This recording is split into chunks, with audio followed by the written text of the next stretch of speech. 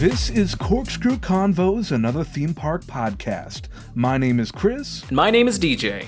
And we're here today to talk about theme parks, roller coasters, barbecue, the theater, Howl-O-Scream at Busch Gardens Williamsburg, and everything else under the sun in its time.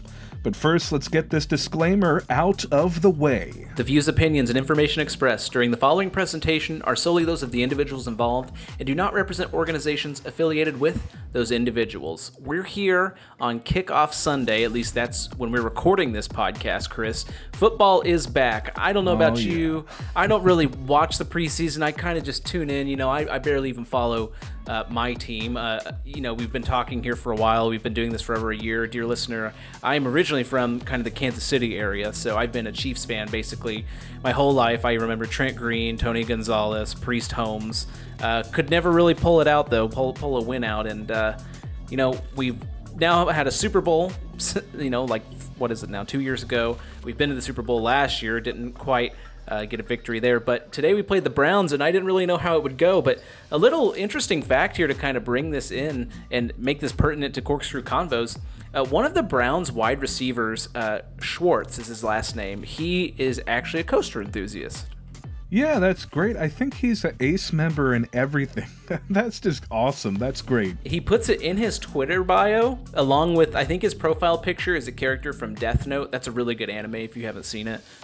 So it's just awesome. It's one of the characters from the anime, like holding a football. And then in his bio, it's like, play for the Cleveland Browns, one other thing, and coaster enthusiast. That's really fun. I mean, the Eagles got their win today as well, so I'm riding high, to say the least, and it's a good night for a podcast, I gotta say. It really is. I'm in good spirits. I'm ready to see what we'll talk about today. I know that today is probably going to be an episode that is really, how do I say this, focused on you, Chris. And I don't mean this in a bad way, but this is one of those episodes where when we go someplace, dear listener, we like to recap to you what we've experienced. Sometimes we've done live call-ins. We've done, honestly, just full shows before, a full episode at different locations. Chris has been recently down to Orlando. I went over to Glenwood Caverns. And now, Chris, you've been someplace that's a little spooky. Oh, yes, I am getting in the spooky mood a little early this year, at least early for me. I know that you've already had your decorations up for more than a week now. Isn't that right? Yeah, they've been up for more than a week. We've got a haunted sign outside, another boo sign right beside it in the yard. I've got my, this is just a little haunt tip for you all. If you're looking to make something spooky, just get some basic cheesecloth from Joann's or whatever fabric store or craft store like Michael's that's close to you. Get some cheesecloth. Usually it's white. You can even spray paint it black or dye it any color you want. And it just makes things spooky. So I've got this cheesecloth on the front of my porch with some orange lights inside of it, some black cheesecloth. And I've got my normal lights up top and a couple jack-o'-lanterns outside, just fake ones. But I've also got a couple mums. So it's really fall at our house. And then our whole interior has been decorated since September 1. It might have even been a little bit earlier than that. It was earlier than that. It's like August 15th. Because am I going to celebrate Labor Day? Like, what does that look like? No white shoes, apparently. I have no idea why, but that's what people always say. Yeah, because it's like fall is here, so what am I going to do? I don't like generic fall decorations, and I don't like Thanksgiving decorations. So for me, it's like Halloween, at least outside, September 1st, all the way through November 1st. The decorations are down November 1st to be replaced with Christmas lights and Christmas decorations, everything for the holidays. And then, Chris, those stay up at least till January 1, if not till January 8th. I usually give it a full week. Mm-hmm. Well, I don't want to go into a huge tangent before we really dive into the main topic, but I gotta say you don't like fall decorations. I do like sort of the harvest aesthetic, and I think that's something that Silver Dollar City did very well in the recent past. Like, they've since gotten pumpkins in the city, but before they could say the word Halloween in the park, it felt like I think they do. It was a cowboy and harvest festival. And I think arts and crafts were somewhere in there too, because they always are at Silver Dollar City. And there were hay bales there, and there might have been scarecrows, something like yes, there were scarecrows, gourds, pumpkins. They always had those corn stalks. Yeah, and I go wild for that because that's such a good time. And I mean, driving to and from work, I got some cornfields that I pass by, and some of those cornfields have already been harvested. So I am really getting in the mood, I guess, and visiting Busch Gardens Williamsburg for the first time in more than a year just yesterday when I went there for the beginning of Howlo Scream at Busch Gardens Williamsburg. I think you have a career in voice acting outside of your normal career in this podcast. I mean, I'll say this. I go to Lowe's, it seems like, every single week, at least once, and they've got pumpkins out. $8 a pumpkin, which seems super high price. But if you buy a pumpkin now, it's going to rot if there's a couple of hot days. The only real thing I buy, and I've already said it, are mums, and I keep them watered. And then I might buy, like you said, those harvested corn stalks to put up because they're pretty much already harvested. I mean, they're basically dead, so I just keep those up. Well, I mean, I'm going to indulge my curiosity for a moment. I'm going to go on a little bit of a tangent before we talk about Busch Gardens Williamsburg. I'm hoping that the people will accept this because I think it's an amusing anecdote about how I live my life.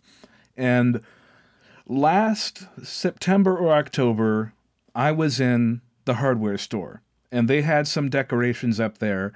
And they had a broom. It was sort of like, not like a broom that you could clean something with. It was, in that way, it was useless. But it was a decorative broom that was scented. And it apparently was a very strong scent because I know some people that don't like really strong scents because they're like, oh, I can't even breathe in here if there's something that smells very strong in the room. But I got this broom and it was pumpkin spice scented. And I liked it, so I bought it. And then I put it in my car, and I forgot about it because my nose lost the ability to smell pumpkin spice after it was in there for like a day or two because I had gotten so used to it that I would maybe drive to work and it'd be in my trunk, and it would just, I wouldn't smell it at all. I could hold it up to my nose, and it smells like nothing to me. It's like Westworld when the host sees something that they're not supposed to see. They said, that doesn't look like anything to me. For me, you would hold the pumpkin spice broom up to my nose and I would say, that doesn't smell like anything to me. And I broke my nose in that way. And I only realized that I still had it in my car this, I guess a year ago now, when someone would get in my car and they would start choking. And I'd say, what's wrong? What's happening? And it's that pumpkin spice smell. And I said, what? I don't smell anything at all. You were desensitized to it. I do, and there's like some evolutionary advantage to it. I have looked it up on the internet and said, why do novel smells we smell, but other smells that are consistently there, we don't keep smelling them to the same intensity, and there is some evolutionary advantage to that, but in my case, it made me miss out on that pumpkin spice smell that I love so much. So do you like the taste as well? Because I'm all about at least trying pumpkin spice anything. Yeah, I'll do the pumpkin spice cold brew at the luxury deluxe coffee restaurant, coffee store that everybody knows what I'm talking about without me even saying it. Yeah, I like it. Oh, I was going to say Dunkin'.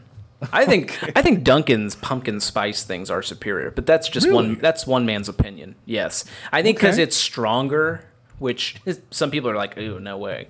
But I like it better. I love their pumpkin spice latte over ice. It's probably my favorite drink ever, specifically from Dunkin'. And then we even have an ice cream chain around where I live called Andy's, where during this time of the year, well, not yet, maybe in a few days, you can get a pumpkin pie concrete where it's literally a concrete of ice cream, of custard, and they just dump a whole slice of pumpkin pie into it. Wow. And just blend it up. That so sounds good. Like something. It's so good. Well, I guess if you're listening by now, you do know that the cat is out of the bag. We're going to be talking... Oh, not just any cat. The Black Cat. Oh yeah, the Black Cat. The cat is out of the bag. We are talking for most of this episode about my visit to Busch Gardens Williamsburg Howl-O-Scream event, where they returned to Howl-O-Scream for the first time since 2019 that they're having this full event. And so we're going to talk about what I saw, what I ate, what I drank, what I encountered. Did I scream? Was I scared? And these questions will be answered, but before we do that, I figure there's one more opportunity to delay what we're going to be talking about by talking just briefly touching, briefly covering what we have talked about most recently on the podcast. We've had a lot of great episodes to close out the summer as we go past the dog days into the late summer. It's beginning to cool. There's a chill running through the air. And we've had a continuation of episodes that were very fun to record, to edit, and to listen to. Yes, we just documented the Golden Ticket Awards that happened, and that was a really special episode, mainly because it's something that we had done previously with kind of a coaster poll, but this was with the Amusement Today Golden Ticket Awards. Essentially, if you go back, you can basically choose your own adventure. So you can be on the DJ path where you know who won what, or you can be on the Chris path where you don't know who won what. So if you don't know who won anything for the golden tickets, you'd go in as Chris attempts to guess best park, best water park, best roller coaster, best water slide, all the way down to best installation or something like that. There were some very obscure rewards in there. Yeah. Yeah, that was that was a great episode, and we Twitch streamed that one too. We decided to do that, so be sure to go back and listen to that. Yeah, we also recently talked with Andrew Stillwell from the Coaster 101 podcast, where we ranked between the three of us our top B&M roller coasters between the different categories. And we had a lot of fun with that. Of course, Andrew went first, and right off the board was Fury 325 over at Carowinds. So I guess the rest was a foregone conclusion, but that was a really fun episode to have. Yeah, that was really a snake-style draft with B&M coasters. And I want to provide you a little bit of update on B&M coasters real quick, if you don't mind, Chris. Oh, sure. Go ahead. This was something I touched on when we were talking about Universal Studios Beijing opening, and we looked at Decepticoaster.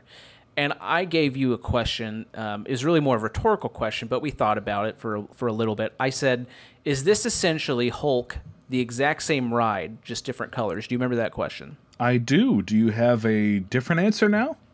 So one of these YouTube users, one of these accounts, I believe her name is Maya, M-I-Y-A, they do essentially all of these POVs specifically in China because there's so many roller coasters in and around China that we just haven't got to and we don't know much about.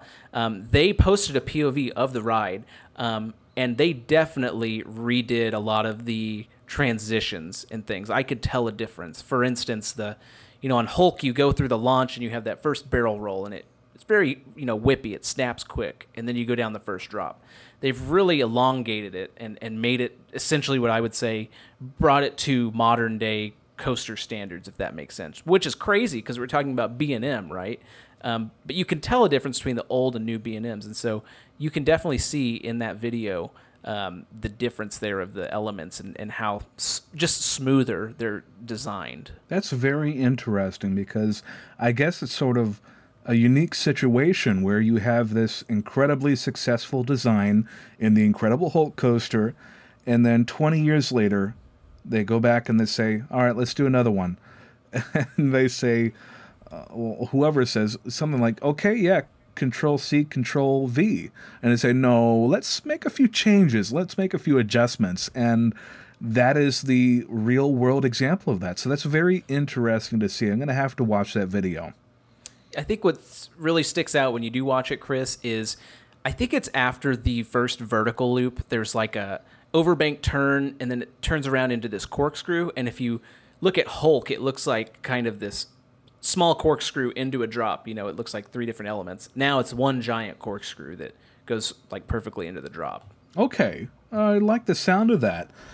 Goodness me, I wonder if there's any future for this latest generation of the Incredible Hulk design. I mean, they already rebuilt the Hulk in Orlando, but who knows? Maybe down the line there could be some room for adjusted improvements there. So we're going to have to wait and see for that. But we have also had another fun episode recently talking with Dwayne, the creator and owner of the Roller Coaster Database. That's rcdb.com. Dwayne talked with us about some of his favorite things, some of the great fun that he's had through the decades, and, of course, his work on the, I guess, is it the preeminent source of roller coaster information out there? I think it really is, because outside of that, I mean, you're just listening to the parks and what they say, and that's all fine and well, but he really brings it all into one location. One thing I love about that site, too, is it loads so dang quick. It's just such a fast site. It's very responsive, and I really thought it was interesting to hear about what he thinks makes a good coaster in his mind, and we asked him some other cool questions, I thought, like what defunct coaster would he like to get on, and what's one country he's really wanting to get to that's very coaster heavy or amusement park heavy. Yeah, that was a really fun episode. So that's just a tiny taste, dear listener, of all of the interesting episodes, the great people that we've spoken with, and the things that they've told us, and the fun that we've had on the podcast feed. So if you're new to Corkscrew Convos, welcome. Thanks for stopping by. Go ahead, take a look around, take a listen, and we hope you enjoy yourself.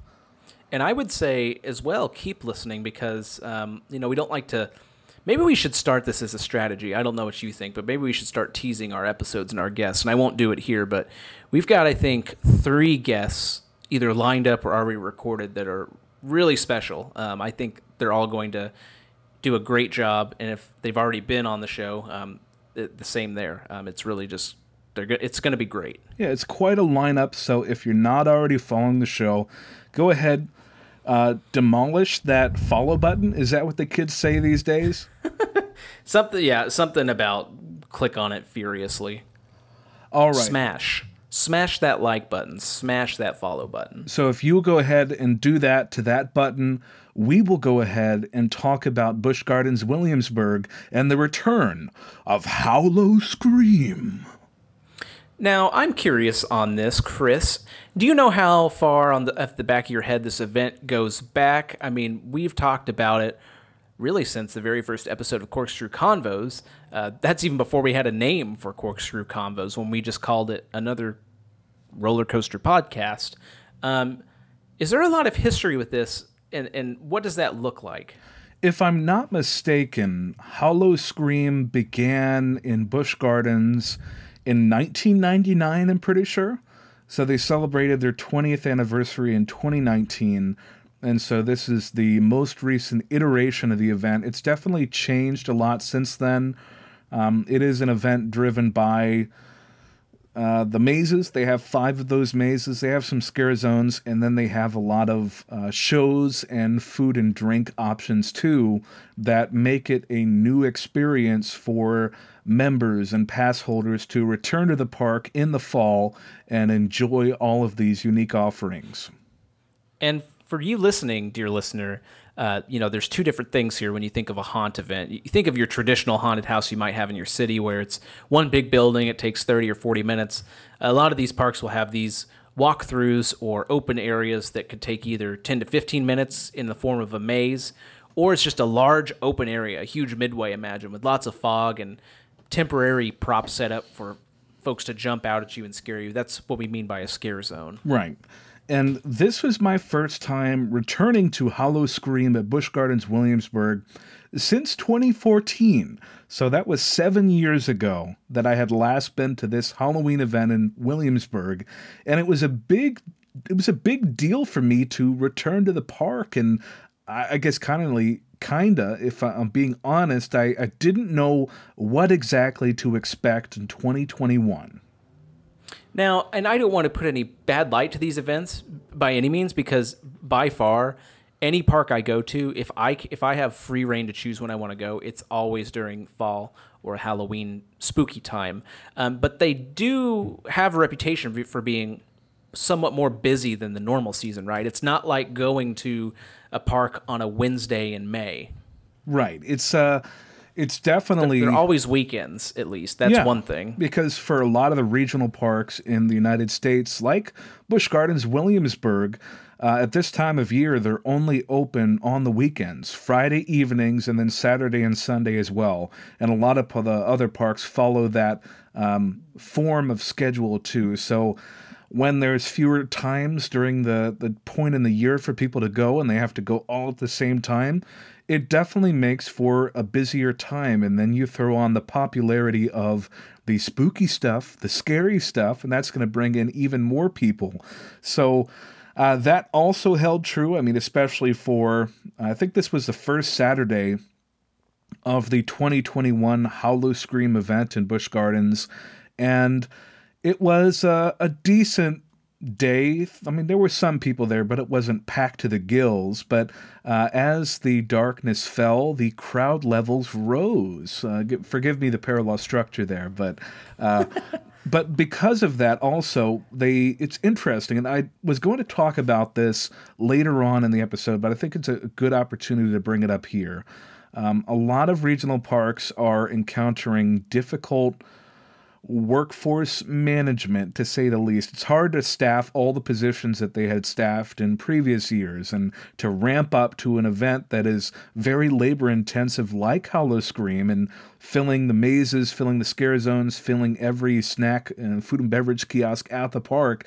It takes a lot of people. And so I was interested to see that while some shops and restaurants and things were closed through the majority of the day, when 6 o'clock came around and the people were pouring in from the parking lot, and it was getting a lot more crowded, at least in the total crowd level at the park, they did open these stores, which increased the square footage of the pathways, and they increased the number of food and beverage locations open as well. And that did have a noticeable effect, at least during Howl-O-Scream too. So that was very interesting for me to notice.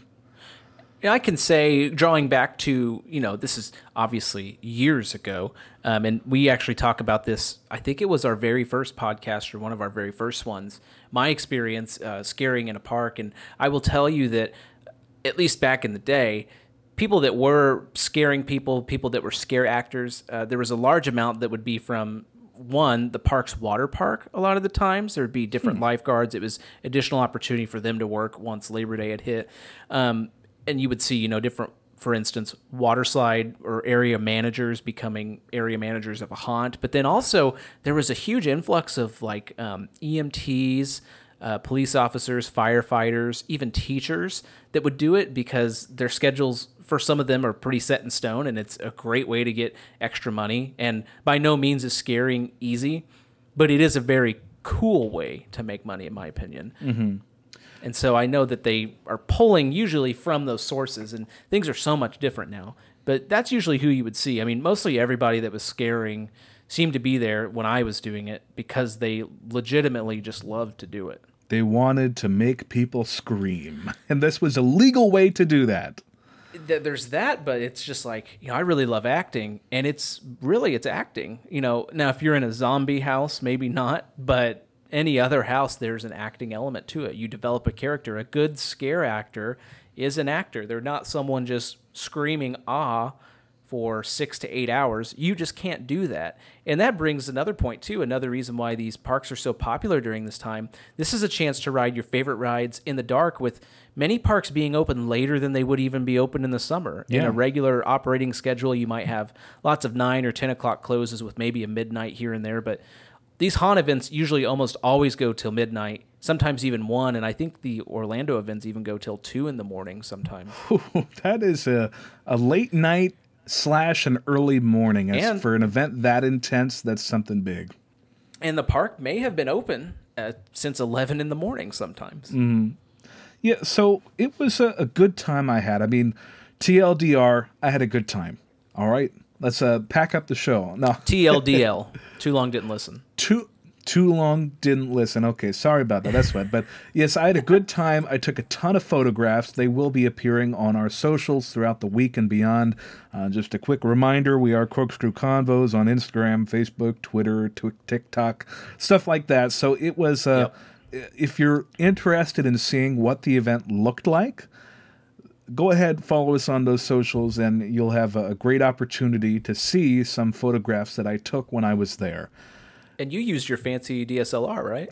Yeah, I recently came into possession of like a 12-year-old DSLR camera with not a lot of bells and whistles, but it got the job done, and it was definitely a noticeable difference from taking pictures on my phone. So I already don't know a ton about photography, but I'm learning, and this camera is an opportunity to enhance the quality of the content that we bring to Instagram and the other social channels here at Corkscrew Convos. All the socials, as the kids would say. So let's jump into Howl-O-Scream here, and this is also an event, right? That's at all of the Busch Gardens parks. Well, the two, I'd say all of them. And then also, is it all of the SeaWorld parks now, or is it still select SeaWorld parks? As of this year, it is at all of the SeaWorld parks, I'm pretty sure. The only one I'm hesitant about would be SeaWorld San Diego, but I don't know offhand what the status of that is. But for the first time this year, 2021, Howl-O-Scream is coming to SeaWorld Orlando, and we've briefly talked about what the offerings look like for that a couple of episodes back, but that looks like a fun event. I've already been to Howl-O-Scream at Williamsburg. I can say definitively that was a fun event. So they are clearly investing in Spooky as part of SeaWorld Parks and Entertainment.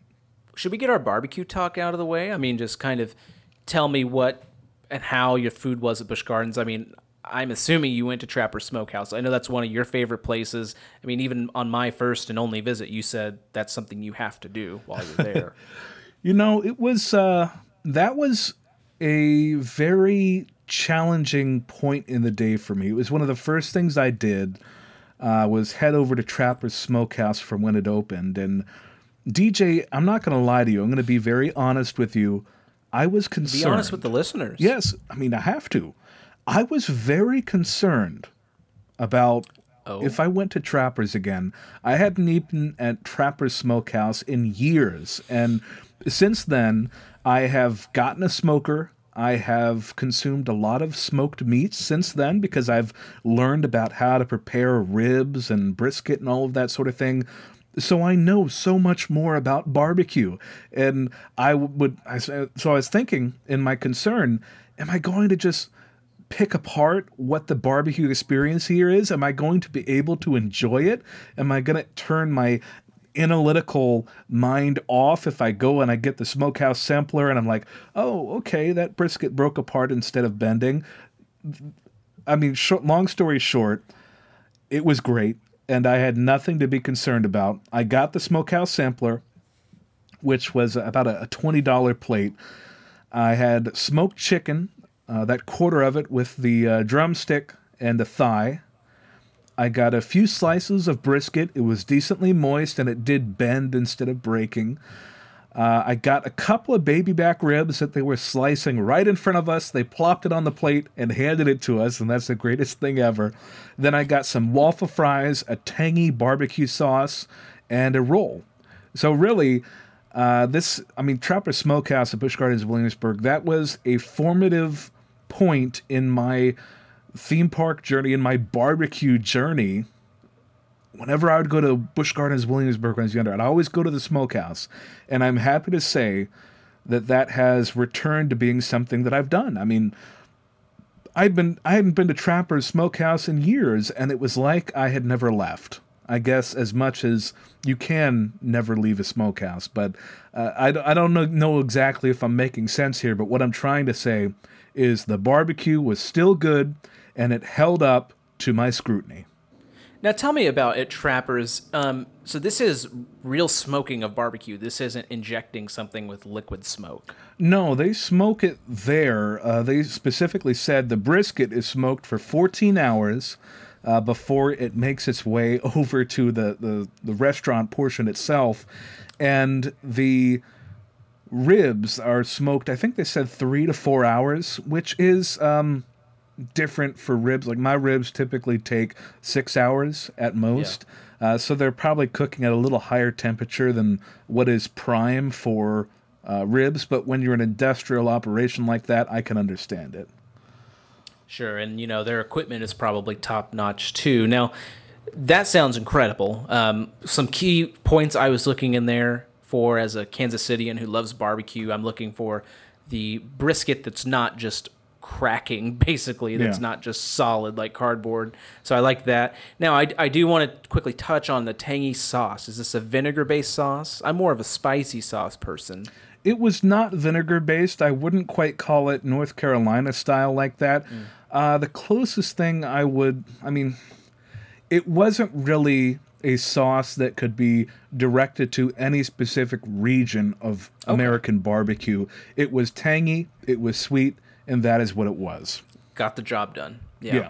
Okay, and besides Trapper Smokehouse, any other food that you ate while you were there? Oh, sure, of course. A little later in the day, I went to something that I think opened for the first time at Busch Gardens in 2019, if I'm not mistaken. This is Les Frites, the loaded fry location in the France Hamlet of Busch Gardens, and they have lots of different kinds of loaded fries that you can get with poutine on them, with barbecue. But I got the Irish fries. They were the thick cut fries, almost similar to Five Guys or Wingstop or something like that, or even the fresh cut fries at Cedar Point. But then they had shredded cheddar on it, sour cream, and then crumbled thick cut bacon. Like, it wasn't crispy if you had the whole bacon. This was bacon that was really voluminous. It was thick. And then they finished it off with some chives. So that was, of course, sort of like a loaded baked potato, but in fry form. And it was really good. So were you actually here all day, pretty much? Yes, I got there shortly after opening, and I left pretty much at close. I tried to beat a little bit of traffic on the way out. That did not happen. There were a ton of people there in the evening, so of course it got very busy to get out of the park there too. But I spent a lot of time there, and it was a good thing the food was good, because otherwise I would have been pretty hungry. Some of those haunt days at any of these parks are just so long, so hats off to you for making the most of your time. Then again, you haven't been there in a very long time, so that helped too. Yeah, I had to drink it all in again, as I hadn't done so in a while. And speaking of drinking, actually, I had a delicious beer, DJ. And I know that, some podcasts out there, they revolve around what you're drinking that day or something like that, because that's an entire subculture that I am not entirely familiar with, and I don't necessarily feel like a member of always. But I had a delicious beer, DJ, in the Brauhaus Craft Beer Room in Das Festhaus. This was the O'Connor Ovana Sour Beer. This was my first time having a sour. It had pineapple, strawberry, and guava in it. It was from Norfolk, Virginia, so it was relatively local. And oh my goodness, DJ, it was so good. I wish I could have gone back and gotten another cup, but I didn't. Those are my favorite, sours and those types of beers. Maybe not my favorite, but definitely top 3 material, really, of any kind. I'll try it, and usually it's a good thing. Do they still do the free beer in the craft beer room, or is that inside of the Fest House? It's inside the Fest House. I'm not sure what promotions they had going on, because I know they did have a beer fest shortly before Howl-O-Scream began. It was sort of a shoulder event that they were running, I'm pretty sure. I'm not sure if that was for members. I am not a past member at this point, but I do often see advertisements for members get a free beer today or something like that. At least when we were there, and that was a few years ago. But it was literally just, hey, there's the free beer of the day, and it was a small, I don't know, maybe 4 ounce, 5 ounce of Coors Light, like a very Coors cheap Light beer. Yeah, it was Coors Light. Okay, I'm pretty it's sure. free. Yeah, exactly. It's like, okay, I'm not going to argue with it because it's free, and you would have, I think you could get up to 2, but there was definitely, at least with that, and of course this was years ago. Well, not too long ago, 2018, but I think you had a card and you could get 2 of them, but you had to come back for the second one. It was strange, but I was more of like, okay, waiting for my timeshare presentation or something because it was free. But no, you just walked through the line and ID, cool. Here you go. Yeah, so that's what I ate and drank at Busch Gardens. There's a lot of other great restaurants out there, too, that I didn't get to. So next time I go, I'm probably going to make an effort to at least visit another restaurant that I haven't been to in a while, and then Trapper's Smokehouse again. I can't not go to Trapper's if I'm at Williamsburg. So there. You got to go. And that being said, there's other things you got to go to, or you have to go to. I know you're very passionate about this, Chris. That's the show availability, the shows that are showing at different parks. And I know that you're very passionate about some of these shows, one in particular, and I won't spoil it for you. I'll let you talk about it. But when we did our podcast talking about the offerings that Howl-O-Scream at SeaWorld Orlando was going to have, you got very excited. And so I know that you're very passionate about these shows. Yes, I mean, when you think of the seasonal events that are done at Busch Gardens Williamsburg in particular, the entertainment department goes ham. To use the middle school vernacular, they go ham when... Do you know what I'm saying, DJ, when I say they go ham? I know exactly what you're saying. Okay, good. They go ham. I'm just thinking of myself in college saying that, so I'm like, middle schools are saying it? Cool. It's fine. Cool. But the shows are very high production quality, an incredible cast, usually pretty big too, and very impressive. So much so that the shows at Howl-O-Scream, at least in the past as well, they're sort of like attractions on their own, where if you want to get a really good seat, you're going to have to show up maybe at least 30 minutes early. But that's not very difficult if you're talking about like the Fest House and you go and you get some food or drink there and then you settle in right in front of the stage. That's what I mean. It's going to take some time and some planning if you really want to maximize the showtime there. Now, for you, a good seat, what does that look like? For me, a good seat at a theater is one that's obviously in the middle, but it's also far back. It's far back enough to where I can see the entire stage without having to really gaze in a different direction too much. How do you feel about that? Well, if I am going to like a high school production or Broadway or something like that, I won't try to get up close and personal, partially because those are the most expensive seats, but otherwise because I do want to be able to take in the whole picture. But I can say with the shows at Busch Gardens Williamsburg and other theme parks, they're really good shows and they're really fun art, but it doesn't require such a discerning effort to consume the media. I mean, you get up there, there's going to be bright lights and people singing and dancing, and you don't really have to be specific, be purposeful. That's what I'm looking for. Be purposeful with how you prepare to consume it. It's going to happen, and you're going to be there too, and it's going to be a good time, at least at Busch Gardens Williamsburg and some other theme parks as well. So I try to get up close, maybe to the side a little bit too, so I can get maybe a unique view compared to where I would usually sit. And like, for example, the Skeletones, I saw that show twice yesterday. That's a new show in Il Teatro di San Marco, which is the venue next to Marco Polo's marketplace in Italy. I know where that is. Yeah. This was a new show at Howl-O-Scream this year. There were 4 instrumentalists. There was a sousaphone, a trumpet, a trombone, and a baritone saxophone. Now, listening to that mixture of 4 instruments, 3 of them are very deep. They're very low. I can already get a picture of what this is, and this is going to be very specific, but this sounds almost exactly like the band in The Nightmare Before Christmas that plays in the alley.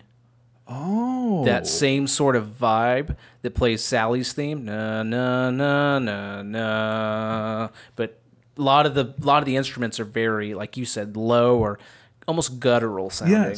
Yes. So they did have a really dark, warm sound that they created as a group, and they sounded great together. And then in addition to those, they had 2 vocalists, a young man and a young woman, whose voices blended very well together as well. And there was some choreography between the instruments and the singers as well, where they would go out and form different formations there, and there'd be some dialogue and some witty repartee, of course, going between everybody.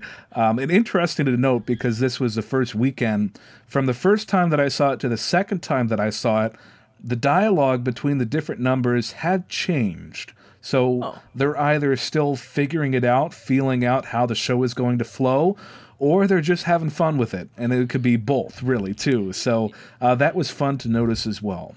What kind of songs were they playing? Were these essentially haunted-style songs or Halloween songs? Yeah, it was spooky songs, really. Spooky songs. I think the first one was I Always Feel Like Somebody's Watching Me.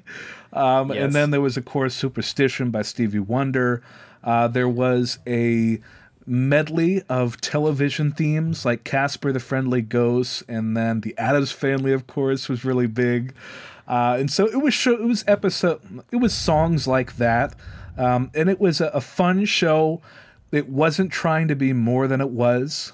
It was a review, really, of just going out and having some fun songs, and we might tell some jokes along the way here. Like when they were introducing the instrumentalists, they were each wearing a half skull over their head, almost like they were the Lord of Bones from Game of Thrones, to speak your language. Okay, yes. And they would introduce one of them and say, "This is Toothless. Then this is Snaggletooth. This is something, something, something."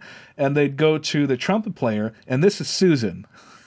Yeah, of course. And that would be funny too. But like again, they had different names on the second time I saw that show that day. So they were changing things out, feeling it out like that to see maybe what gets the biggest laugh here. I don't see how they could beat the Susan line, but they were testing out different things there. So it has a little bit of rewatchability too there. So some nice, fun songs, but we're not going to get Fantasia's Night on Bald Mountain.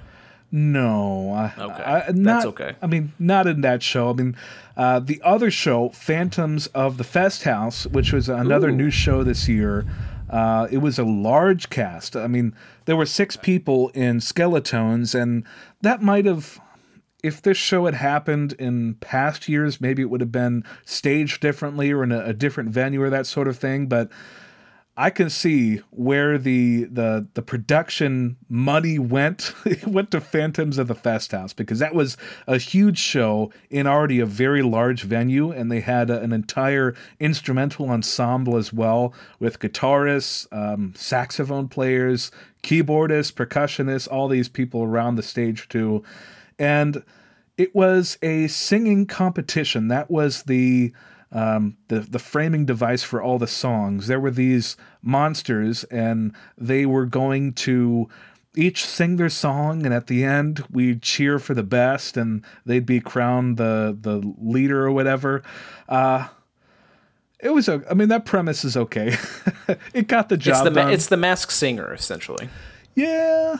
In a way. I'd put it ahead of The Masked Singer. Okay. Yeah, I can't stand that show. Me neither. But it was a fun show, like I said. It wasn't Night Beats, which was the show that had occupied that stage in the Fest House in 2014. But it was still a very fun and high-energy show with a lot of modern songs, too. Like, I think one of the people was... her name was Seance. And hey. and okay. I think it was Crazy in Love was her song, and that was really fun too. And they had Taylor's, I couldn't exactly hear what her name, but it was either Taylor's Witch, Taylor something like that. It was a Taylor Swift-esque character who was singing one of her more recent songs as well. And then there was a guy singing a Jonas Brothers song to Sucker, I think it was.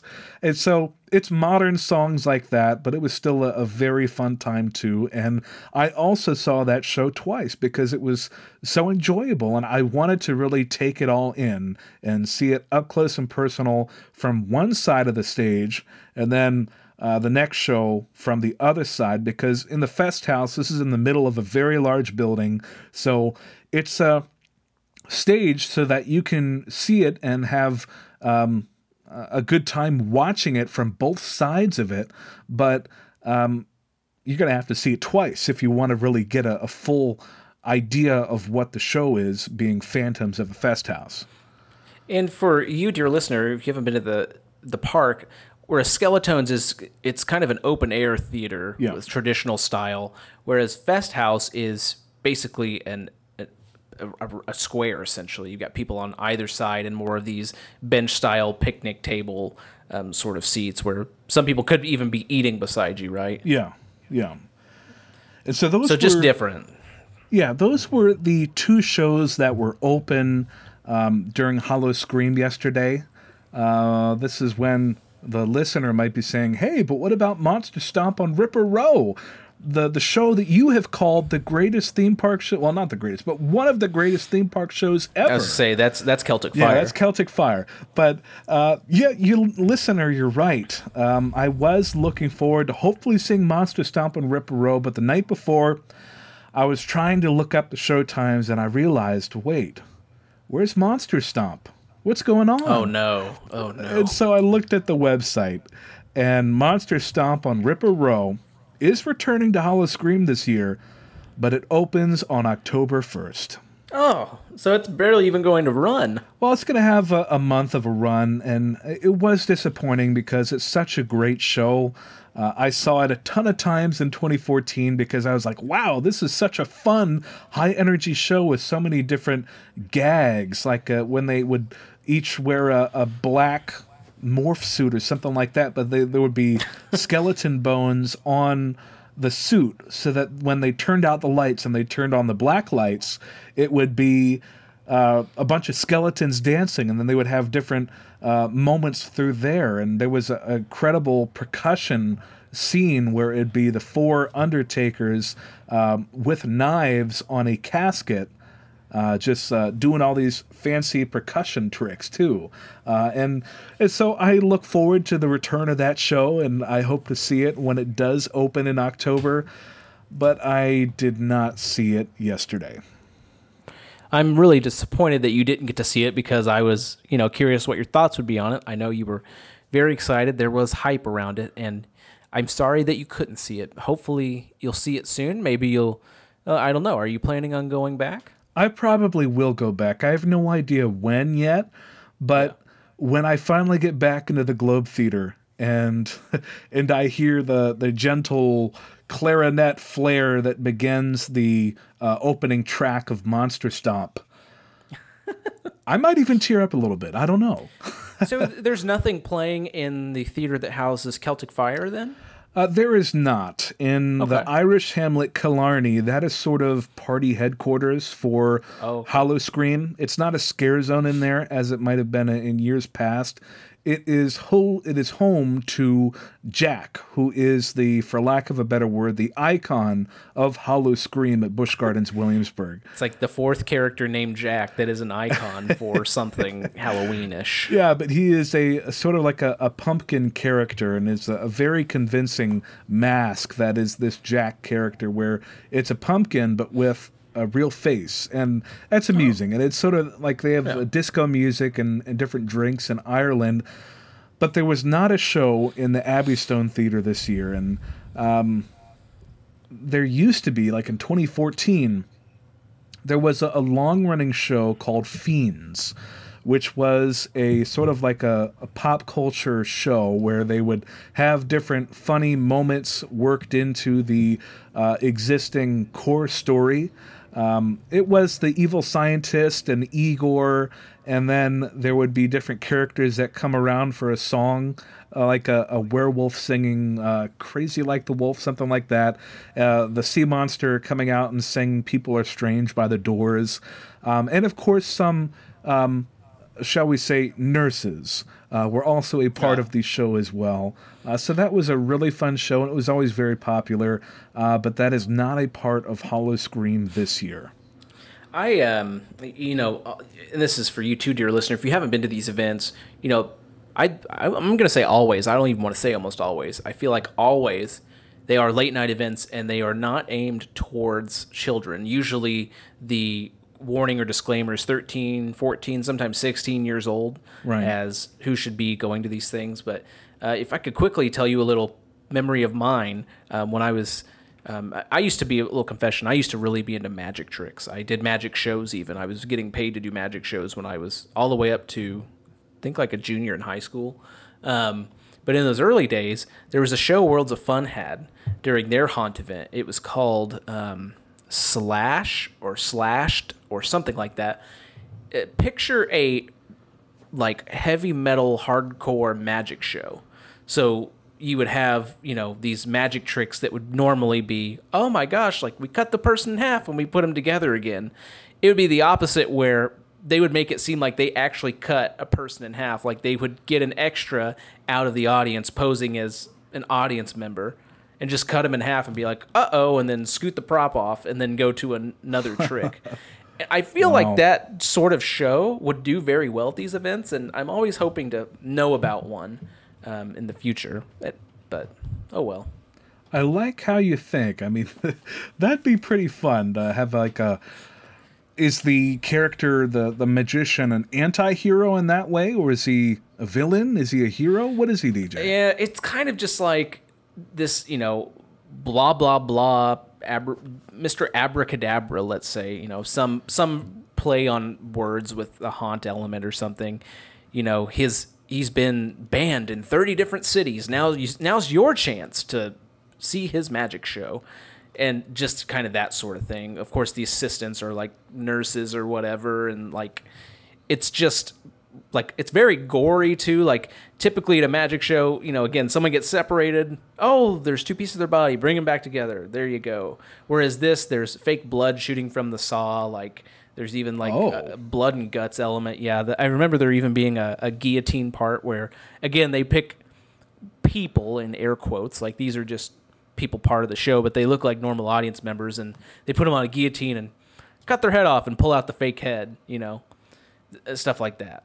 Okay, well, I wonder, is there a Planet Park in our future where we put together a Halloween event? Or no, we can't do that because we're about to do that in real life sometime, and we can't give away all our secrets to the internet. That's right. Yeah, there's one concept Chris and I have had for a long time. If we ever get the money and the time and the resources, and we're ever living in the same city for a haunted house, we have, I think, what is like one of the best themes I've ever heard. But yeah, maybe someday. We can't give too much information. Exactly. But now that we're into that sort of thing, let's talk about some of the scares that were at Howl-O-Scream this year. There's some really interesting names of some of these. And again, there's both mazes where it's a predetermined path you're walking through, you're meant to see things, and then those big open scare zones with lots of fog and lights. Do you know if, at least at what you experienced, maybe it was different, is it like a conga line style thing at Universal where they're just letting people in, or is it, okay, how many's in your group? 4? Okay, you can go, and then they wait for the first scare. Okay, 5? Okay, go. Well, it's pretty tough because it can be a mixture of it. If operations had their way, like the haunt operations, I know that they would, of course, have every party properly positioned throughout the house so that they could get every single scare triggered correctly for them. But people move at different paces, and sometimes people catch up to other people. There might be a traffic jam at one point if an especially hysterical guest gets really backed up and you can't move them through, and then there they go. So it was a mixture of that, definitely, too. And I won't say a ton about the mazes themselves because I don't want to spoil it. I know we are still early on in the event, and if someone's listening and they're going to go, I don't want to spoil any specific gag or scare or something like that. Yeah, but that's the hard part with any haunt review. It's like, how deep do you want to go? Because you don't want to spoil a scare, right? Yeah, I'll say they had 3 new mazes this year. Witch of the Woods, which was over behind Verbolten, sort of where they first built... I think it was 2014 or 2015 where they built that maze in the woods over by Verbolten, which was a pretty big investment to put a maze structure built from scratch in the woods for Witch of the Woods. And now, when you say that, is this like walls and open ceiling? Like, it's an outdoor maze. Okay. And they use the wooded element to their advantage for the themes. Like for a while it was lumber hack So Yeah. you can put that together what that was. But Yeah. another new one this year was Killarney Diner, which was in Ireland. And it was gross to say that, but that's what they were playing on. And then Nevermore, which was Ooh. in Curse of Dark Castle's former show building and queue, and I gotta say that worked really well. For I was going to say that's matched up so well. yeah, and It's it Edgar did Allan have- Poe sort of yes. thing. So that was a good one too. Then they had two mazes returning: Dystopia, which was in the building beneath Escape from Pompeii, and then Circo Sinistro, which was over by Roman Rapids and Festa Italia. So those were the 5 mazes they had this year. And scare zones. With this, I'm going to say a little bit more about it because they're scare zones. They're not the mazes themselves. Yeah, usually it's the theming, loose theming, and the music. Some lighting effects really ties it all together. Yeah. Some props maybe that might be positioned in different areas. They had 4 of them. Hext Hollow, which was over in the Rheinfeld hamlet of Germany. Meat Market, which was in New France. Garden of the Souls, which was in Italy. And then Ripper Row, which was in England. For Hext Hollow, that was a new one this year, along with Meat Market. Hext Hollow was sort of these monsters, villains. It was hard to say. They had cleavers, of course. I think everybody had cleavers, it felt like, this year. It was a pretty Yes. popular tool. Yeah, what's a scare event without cleavers and chainsaws? Yeah, and so they had those, and there'd be like a guy stumbling through the area, just rolling around on the floor screaming, and that's always a good time too. But that was Hext Hollow. Meat Market. It's a meat market, but it's a little scary too. So you can put that together. Garden of the Souls, which was in Italy, it was sort of reminiscent of Day of the Dead style decor and makeup with that sort of thing too. And then Ripper Row, which was a territory returning from, I think they first began it in 2014 when I had last visited, and it was still there. And I gotta say, Ripper Row was still probably my favorite scare zone there. And I said territory because that's what they call the scare zones over in Williamsburg. I love that name. Yeah. it's so good. I mean, when it Territory. ties in exactly with a Monster Stomp, which is Monster Stomp on Ripper Row. Jack the Ripper is the host of that show. And then you go out and there are these constables roaming the streets saying, "Where is Jack the Ripper? Have you seen him?" That sort of thing. And then there'd be these women in fancy dresses snapping their large fans. When they snap it open, it's a very loud Oh, like sound. a hand fan. Yeah. Yeah. And so they'd be doing that and say, "I love," some stuff like that too. And then there'd be the creepy people around too, with the contacts and everything too, and say, Yes. "Oh, you shouldn't be out here, man," something like that. And, it's just a fun atmosphere. Like I would come out of a drink stand and I'd be scoping out the terrain before I plan my movement through the area, and the constable would be strolling by and he would tip his hat to me on his way beyond where else he was going. But it was a really fun territory there, and I'm glad that it's back for this year. The opening of Monster Stomp on Ripper Row is only going to make that territory even stronger and even better once October comes around. There's lots of different apparatuses that folks use for scaring. The fans are making me think of this. Obviously, the chainsaw without a blade, like that's a common one. But you have cans with coins or pebbles in them, shaking when you run up to somebody. Some people will have gloves that they glue metal washers onto so they can click their fingers. They might have solid metal on their fingers, a washer in their palms. They click their fingers. They can hit things. It's a lot louder. I even, know there's this monkey at an event I go to that has these loud cymbals, and he'll crash them behind you, 2 full marching band cymbals. Whoa. I'm curious if there was a scare that really got you, though. Was there one that just almost verbally you screamed, or I don't know if I can't remember if you scream or I laugh hysterically. Well, in Hexed Hollow, there was a big guy, and he ran right at me. I was like, "Whoa, there he is!" Okay, but to that No end, sliders at this event? no, and Sliding on their knees? and I don't know if Williamsburg is really a place that can house sliders because of the pavement there and how that is. It might be pretty rough on the pavement if they were to do something like that. But if I were to take these scare zones and compare them to 2014 and the earlier years that I had been to Howl-O-Scream, it is noticeably different. Because at least yesterday, there were not a lot of very large thematic set pieces in and around the pathways. And I think there are a lot of reasons why that could be. It could be budget. It could be that it was the opening weekend and they didn't get everything placed yet. It also could be that it is a conscious effort to keep the crowds moving, because that is something I will also say. Yesterday, the crowds did get bigger as the night went on, but at no point did it get back to the point where people were just packed and not moving through the paths. So I wonder if maybe that was a role leading to that choice where they specifically said we're not going to put big pallets and crates in the areas, in the pathways, that will make people slower getting through them. But at the expense of that, it was tougher to set up the characters. For the most part, except for Ripper Row, where they would jump down from columns and snap their fans. But otherwise, the characters really did have to work to fall back into the crowd after they were found out or after they executed their scare.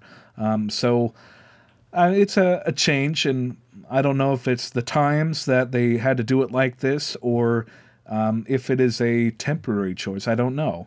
But speaking of those fans with that would crack open loud when they'd throw them out, they were selling those at the park too. So people would just be buying these fans, and everybody. It wasn't just people that might use a fan like that. Everybody was buying, and then they'd flick them open, and there'd be the loud crack everywhere around free the park. Scare. Yeah, so that is what they're looking out for, the spooky element of Howl-O-Scream there. I think we touched on most of those events too. Now, was there a wait time that you saw throughout the night where you were like, I'm not waiting for that, or I'll come back later? Can you speak on that at all? It definitely got pretty busy. I don't know if they advertise their haunt wait time. A lot of regional parks, it seems like they don't. They had the infrastructure to do so. Like with Nevermore, which already has a proper queue for the former Dark Castle location. They could get, I think, a pretty good estimate of the wait time there. That got to be, I think, over an hour at some points, too, as a wait time. So it was good that I did that one early on, because Nevermore definitely got a big line as time went by, too. And do they sell skip the line passes at this park? Of course they do, DJ. Okay. Of course. I assume they did, Yeah. but I was just checking. If there's a buck to be made, they're going to do that. What other notes did you have from the night? I mean, were rides running well? Did you ride a lot, or was this... I know you're there all day. Mm-hmm. It got busy in the evening, but before that, the rides weren't too bad. Like, I think Finnegan's Flyer at night in Ireland, which is already a sort of a party headquarters for the event, that got to have a 55-minute wait for that ride. So I wasn't going to ride that right then. But they have a lot of high-capacity roller coasters at Busch Gardens, too. So throughout the day, they were pretty good with getting those trains moving and getting people through the lines. Awesome. So I just had a couple of other notes that I had written down about observations from my visit yesterday. Drachenfire. Do you know what Drachenfire was, DJ? I do know what it is, but I will expound for the dear listeners out there. This is a ride that no longer exists at Busch Gardens Williamsburg. This was Aerodynamics, Aero Development's kind of shot at making a more we'll say, modern coaster in the time, in the mid-90s, competing with Kumba, which was built at Busch Gardens Tampa, this smooth multi-looper, and it's really one of the few aero coasters that had tubular supports rather than the scaffolding supports, and instead of having a small loop at a very tall height, they would have this massive loop. It just makes more sense. It's more of what you would see as a roller coaster these days, and it's a theory I have of why Gen X and before, at least in my family, they don't get on roller coasters, because in their mind they think of something like Loch Ness Monster with scaffolding structure, and that just freaks them out more. I don't know why. Well, Drachenfire had been gone for more than 20 years now. And for a while, they had been using the station itself as a maze building for them to use during Howl-O-Scream. I think a lot of parks do that. Did they not do that this year? They did not. For whatever reason, the Drachenfire maze was not existent this year. I mean, Witch of the Woods is very close to that. Like you would pass by Drachenfire's station building to get to Witch of the Woods, over in the woods, of course. But not this year. They only had those 5 mazes, and I was taking a little peek, craning my neck, seeing what I could see over in the Drachenfire station. It's storage right now, so that the lights were on in there. They still have the screens over the windows and everything in that station, but I wonder why that is. I mean, was this budget? Was this because there's going to be something going on that they needed the Drachenfire station to be vacated from a maze? I don't know. I mean, we hear rumors here and there about what the park might be looking at for the future. Not necessarily sure if that plays into why there wasn't a maze in Drachenfire Station, but it's just something interesting to think about. It definitely sounds like, to me, that something was going to happen in there, because it seems like it would be not a budget move to have a house, or maze in this case, so close to an already existing structure. I know these regional parks and how they use these either vacant ride buildings or vacant queue buildings, and that doesn't make any sense to me. Why wouldn't you use a building that already exists? Take Dark Castle, for example. Yeah. So maybe in the coming months we may have an answer to this about why they did not use this space for Howl-O-Scream, but we'll have to wait and see. Can I offer an anecdote here? And this would be going back to Worlds of Fun. Sure. I know where you're going. Maybe go ahead. This is my home. This is my home park. Okay, so when I would go to haunt events, they still to this day, they use the old Orient Express roller coaster station and queue as its own standalone house. They use the old Zambezi Zinger queue and building as part of a massive house. But I can I was trying to think of, had Worlds of Fun done something similar, and I can remember when they did something similar. For years there was a house located behind the Zulu. I say house, it was an outdoor maze. It was called Camp Gonna Get You with Your Hatchet.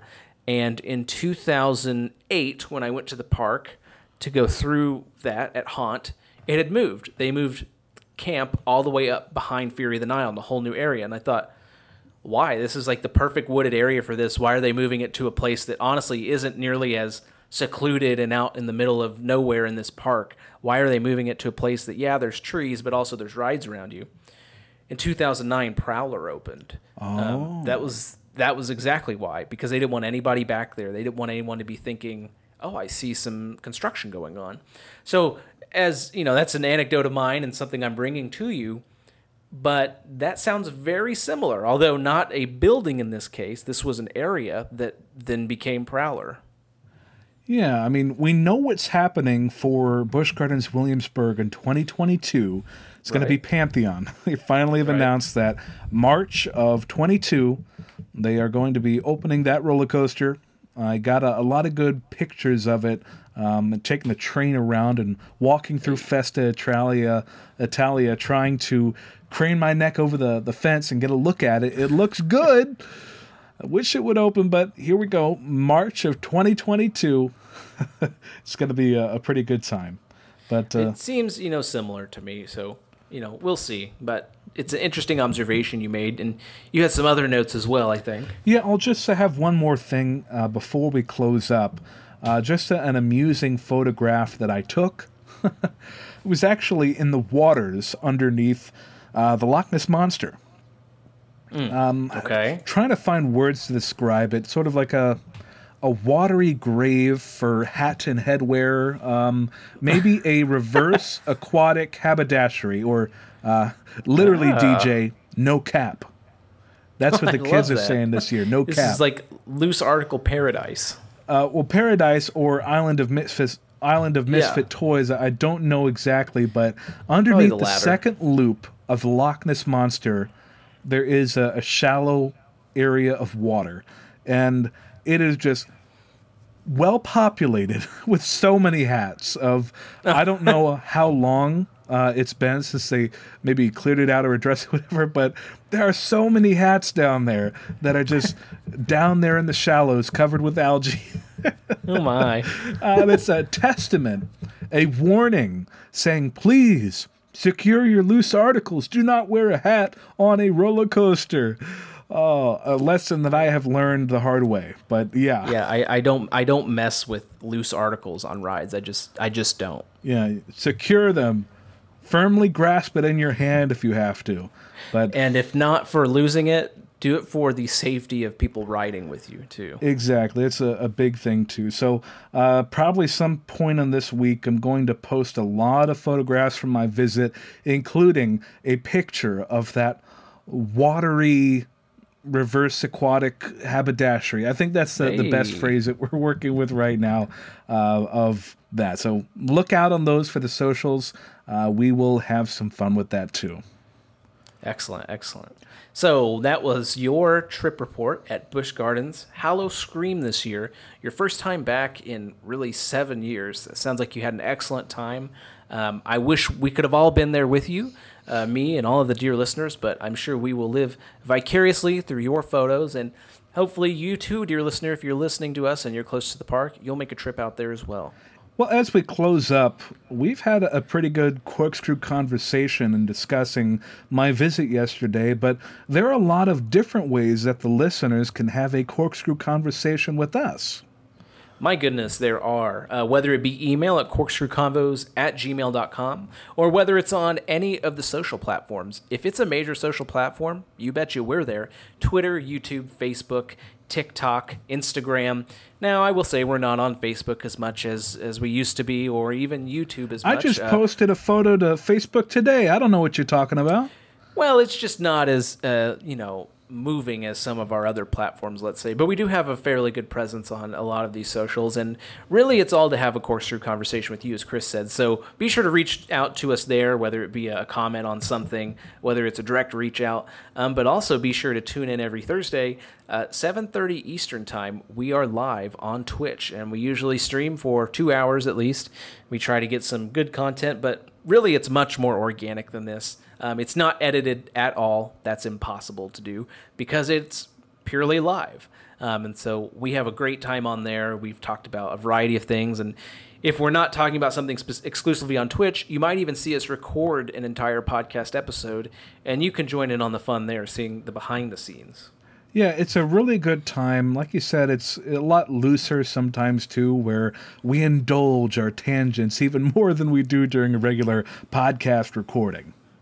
It's tangent heavy. I mean, it's like we'll spend 20 minutes talking about nothing, and then we'll jump into our first piece of news or our first topic. Yeah, I think on our last stream, we spent about 30 minutes discussing Forrest Gump.